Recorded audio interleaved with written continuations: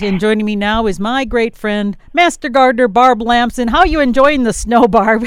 Hey, Karen, I don't even mind the snow so much because yesterday was a phenomenal day. We had so much good news with Mavericks beating the Gophers. That was a great game last night. And then with the Senate confirming K.B. Jackson to the Supreme Court, that was great news.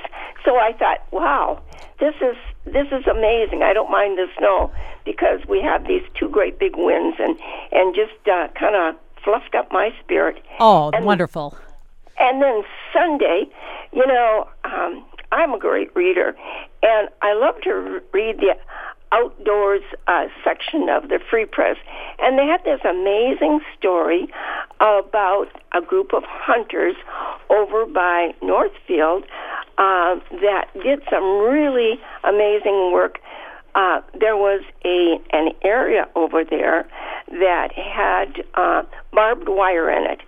And these hunters, several of them, their dogs, at one time or another had hunted and gotten caught in barbed wire, which is just the most horrible thing if you can imagine a dog out running and doing their thing and excited and then getting caught in barbed wire. It's just the nastiest thing. This barbed wire had been in place for 100 years, and it was never, ever taken out of this wildlife area until one gentleman, Mr. Wiseman, started talking about this, and he wondered if there'd be enough people that would come and help him to get this out. They got permission from the state, and 12 men showed up from the Pheasants Forever, backcountry hunters, and anglers to help take down the wire. They took it fence post by fence post. They rolled it up, and now they're going to take out the fence post too, but they were still frozen in the ground. But this will make this whole area of hunting out there for dogs and for people. If you have wire that's growing up in tall grasses and you don't see it. It can be very dangerous, especially, snowmobilers or people on ATVs or anything. Even walking, it's very much so. Yeah. The Pheasants Forever and I think it's Quails Forever groups, they do some wonderful work.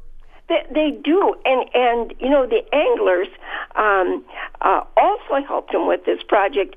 And I thought, I think the state should have been on this a long time ago when they bought up this land and got this land. But thank heavens that someone realized how dangerous this is. And barbed wire, it's one of those things like, can cause so much damage. I don't know. I hope in the future that we don't use things like that. Oh, for sure. So, well, I'm glad you share the good news. We appreciate it, as always. And it's good news this weekend. We're going to have some sunshine. It's going to be warmer.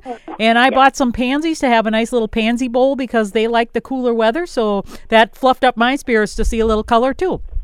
Hey, I bet you I was out to the same store and I looked at the pansies and I thought, okay, or should I go over there to these wonderful Asiatic lilies? And it took me about 2 seconds to decide I got to get some more Asiatic lilies, and I did that, brought them home. And what I'm doing now is I spent some time, since I can't be in the garden, cleaning up my greenhouse. And it still isn't organized like by pot sizes and things like that, but it's now clean, looking good. And the thing I've been doing in the house here, going through my seeds, and anything that's an open packet that's more than a year old, I'm testing to see if the germination is still viable. And we can talk about that. It's very simple. You just take a few seeds and you wet a paper towel, put them in the wet paper, put the seeds in the wet paper towel, fold it over, put it in a plastic bag, and then check it after a few days to see if they've germinated. And it will tell you on the package if it's 5 days or 6 days or however long. And if they have, then you know you have viable seed. if you only have a small percentage, if you had, say, 5 seeds that you tried to germinate and only 1 germinated, maybe those wouldn't be worth putting out in the garden, because there you would water and you'd tend them and use all that space up, and you'd have a very, very low return. But if you get, like anything over 50% germination, that would be worth trying again. Well, and if you only have 50%, then you might want to just plant them a little thicker, Yeah, that's exactly right. That's the way we do that. At 50%, you can do that. The same way with now on the 15th, which is my starting date for seeds for me, I'm going to start the broccoli and the cauliflower and the Brussels sprouts in the house here. I have some seeds there that are 2 years old. And usually, I read an article where, depending on if you've kept them, I keep mine in the refrigerator, keep them packaged up. But if you've kept them either in a dry, cool place or just a cool place, they're going to be viable for up to 3 years. But again, it depends upon the seed, and it depends on where you got the seed from in the first place. And some can last for a lot longer than that too. And I have tried my luck at some that I know. I've got packaged some that say like 2011 or something. And sometimes they grow, but sometimes they don't. So you got to be willing to take that loss if they don't, because then you're set back in your planting. So it's a matter of, sometimes what I'll do is I'll take those old seeds, Barb, I'll put them in, and then I'll have some new seeds and move them out, put them among them, so I know that I'll get something that'll be good. Yeah, and it marks the spot. Right? Yeah. And sometimes seeds are very strange when they're that old. Sometimes it takes them longer to germinate too. So go ahead, but I'll tell you what, if you got time now, just try seeing if you can get them to germinate in the house, and if you can, go ahead and get them planted up in your peat pots. Whenever you do that, that's normal for you. Now, I just don't like things to get too leggy, and I like to get them from that pot, harden them off outside, and then get them where they're going to be growing.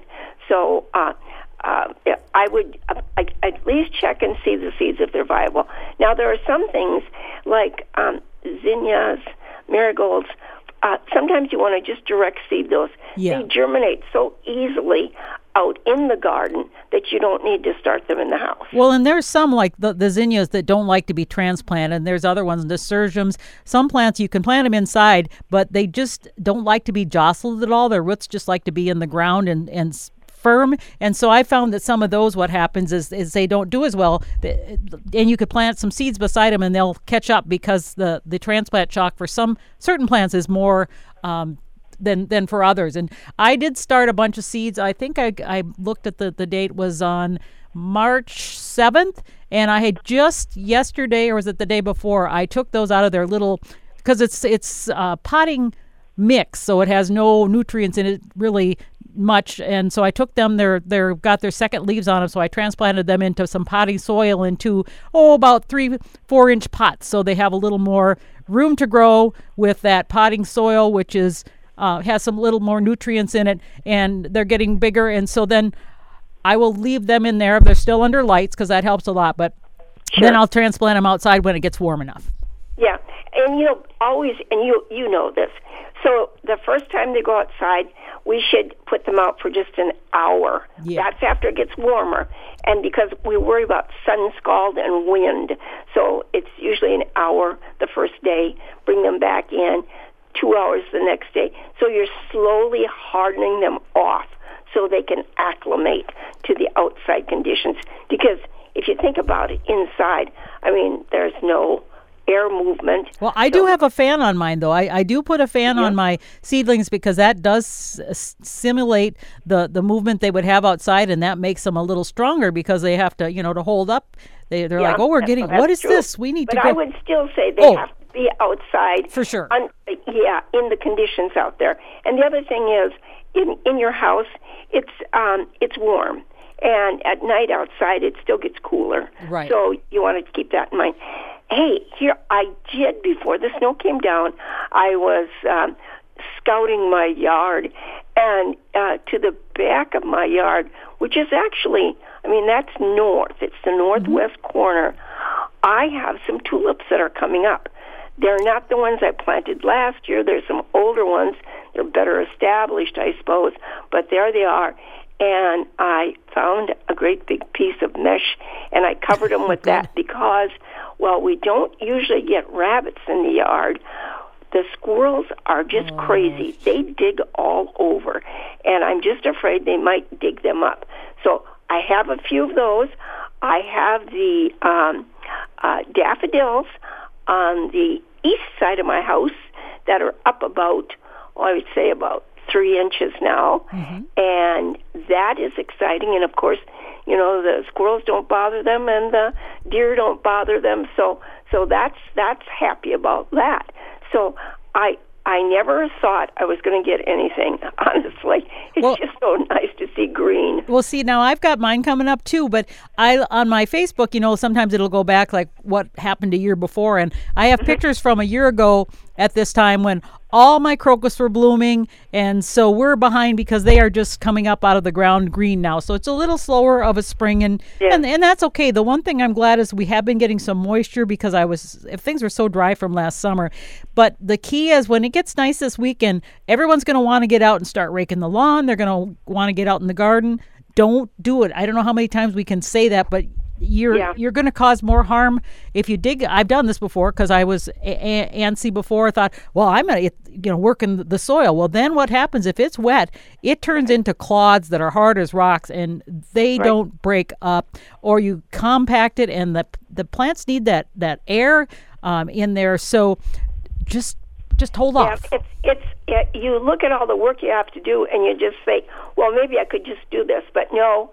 Absolutely do not do that. Yeah. It's not worth taking a chance on. So just let it go, and that's fine, and you'll do that later on. What you can also look for and think about is spring flowers, especially those native flowers that we have. If you have anything like bloodroots or hepatica, Virginia bluebells, those are early spring flowers to come up, and it's always fun to see that they have survived and they get their little blooms on them. You don't find a lot of native wildflowers out in ditches or along roadways anymore. You almost have to go to some place where they've planted them. One of the places I know they've added them is out at 7 Mile Creek, and there are some to be found out at Minneopa Park. So it's hard to find a directory, and for the most part, our public lands, our parks and places like that, they don't tell you where the wildflowers are. Well, no, because they're worried about people picking them or digging them up, and that is a no-no. Do not do that. Yeah. As a matter of fact, Karen, any jurisdiction, public jurisdiction, whether it's federal, state, county, or township, like in the township ditches when you go out in the country, it's illegal to dig plants. So, and it's illegal to dig them in the wild and sell them.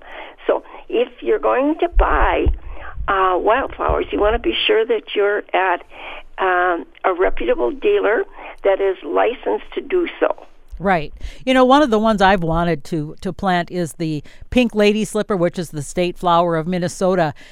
And those are very, very rare, too. And there is a place up north where they raise them domestically for resale. So I mean, you don't just go and dig them up, and they're really expensive because they're hard to grow, and that's part of my thing too. Is I don't really see them down here, so my thought is if they're not down here, they're probably not really going to do well. So I might not spend all the extra money to do that just because I know that it's not.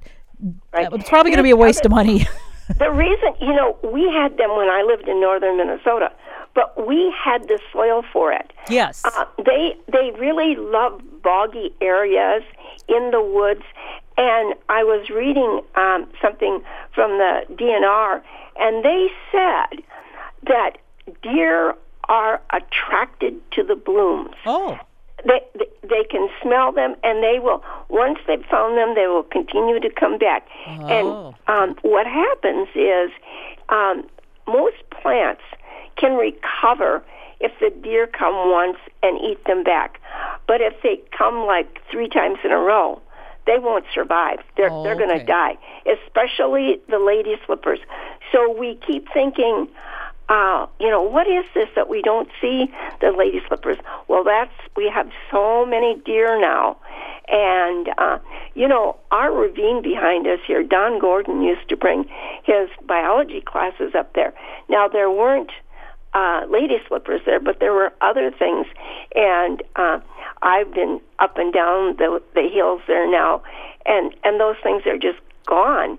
What's there is just a lot of underbrush and things like that, understory plants that are just brushy, and that's because the deer live down there. They've lost their habitat and they moved into these ravines, and you won't find wildflowers there anymore. One of the wildflowers I planted in my yard here in Mankato in my shade garden, I bought it, I think I might have been through a catalog, was trillium, because when we grew up, we had a little woods of trilliums by our farm that was just thousands and thousands. It was just white with trilliums, and so I took it for granted that they were everywhere. Well, they really aren't. We just happen to have a great patch. But I planted one plant, and I thought I'd lost it, but then a couple of years later it came back up, and I think now I've got 3. So they don't spread really fast, but when they come up, I'm just delighted, and I read somewhere that they don't like to be transplanted, so I'm just leaving them there and they can do their thing. Yeah, right. I ordered Dutchman's Birches and Shooting Star and what's the other? Hepatica from a catalog, and Virginia bluebells. And I was surprised. I put them under my red osier dogwood trees, shrubs, big shrubs, and they seem to like it there. And the Virginia bluebells are they're really pretty good about moving around. And if you have in an area where there's more space available, they'll find a space. You'll let them go to seed, and they will find a space, and they will move around. That is really one of my favorite spring plants. If you are at a reputable dealer, and we know there are many, Virginia bluebells really reward you. They start out purple or lavender, and then they become pink, and eventually, like all ephemerals, they die and they disappear. Yep. And that's what people don't like about a lot of these spring plants is they don't have beautiful foliage afterwards. They don't last long. They simply disappear. Barb, that's precisely why I like them, because they do disappear, and then it makes way for other things I can plant around them that take over their place and fill in the space. And that's the one thing I really enjoy about them, because I can plant those like you said, the spring ephemerals. They come up in the spring. They're beautiful. They do their thing, and then they die off. And then my other plants, whether it's hostas or whatever, take over and fill in that space. And that's the one thing I like about it, because it continues the color and the movement. And so I guess you got to kind of plan for that. Yeah, you really do. I mean, and I think it's worth that big burst of color right away, because when they're doing that, then the tulips, the early tulips start blooming, the purple hyacinths are blooming, the later daffodils are blooming. I mean, all of these things go together to make this beautiful display. I was looking through my picture drawer, and I found some pictures from May 6th, and that was a couple years ago, and everything was, the wildflowers were blooming, the tulips were just in mass and blooming. It was one of those perfect springs, and even the flowering crab bloomed at the same time, and I managed to capture that all together. And that year the pollinators must have had a great time, especially the bees in my yard, because there was so much for them to munch on.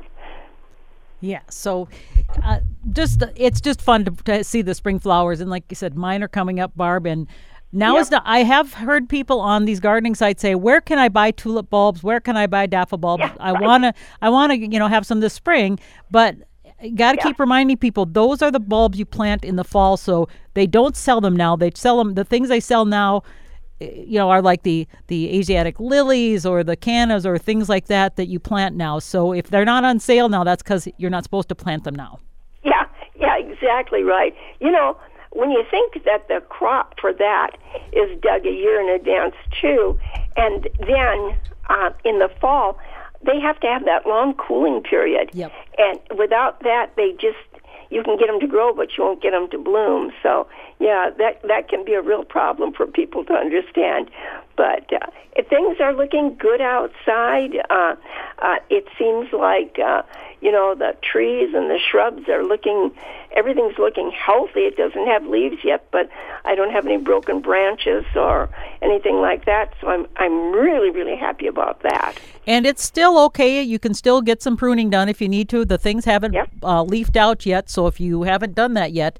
It was funny, my neighbor lady had a get-together last night just for all the neighbors to meet, and she introduced me as her gardener because we live right next door, and I'll be seen next door pruning her stuff, and she'll pick out the window. She goes, "Are you working on my yard, Karen?" I'm like, "Oh yeah, I'm just pruning," and she's okay with it. Usually should ask, but it's just one of those things that if you're not a gardener, which she admittedly says I'm not, and you don't know what to do, it's good to have someone who knows and maybe can help out. Yeah, I agree. It really, really is. And Saturday at the library. Oh, yes. We have a great program coming up. I think it's Greg Abbott talking about trees and what's going to be hardy with the change in climate. That program starts at 10 a.m. with registration. I should say the registration starts at 10 a.m. and then he speaks at 10:30. And he's going to bring a lot of new information. And what I love about these programs, there's always a time to ask questions. If there's things you've been wondering about, or if you think, wow, what kind of a tree do I plant now? Now that we're losing all the ash trees, what would be a good choice? This is the kind of information he's going to bring to us. Now, is he the only speaker this Saturday? No, we also have another speaker. Joyce Wilcox is going to be talking about whatever happened to Grandma's flowers, and she's going to be talking about new plants and things. And then after her, we have a speaker that's going to be talking about herbs, what to grow and what to do with them. So that's our first Saturday, and we hope people will come. We have door prizes, and we just love to meet people too. And it's free. That's the thing. And if you want to find out more information, the Master Gardeners do have here in Mankato have a Facebook. You can update, check things that are updated regularly. It's called the Master Gardeners of Minnesota Valley. That's what you have to Google on the Facebook to find it. And I was just looking. I see Joyce Wilcox, one of our volunteers, just did a presentation at the Mankato Salvation Army. So, Sure.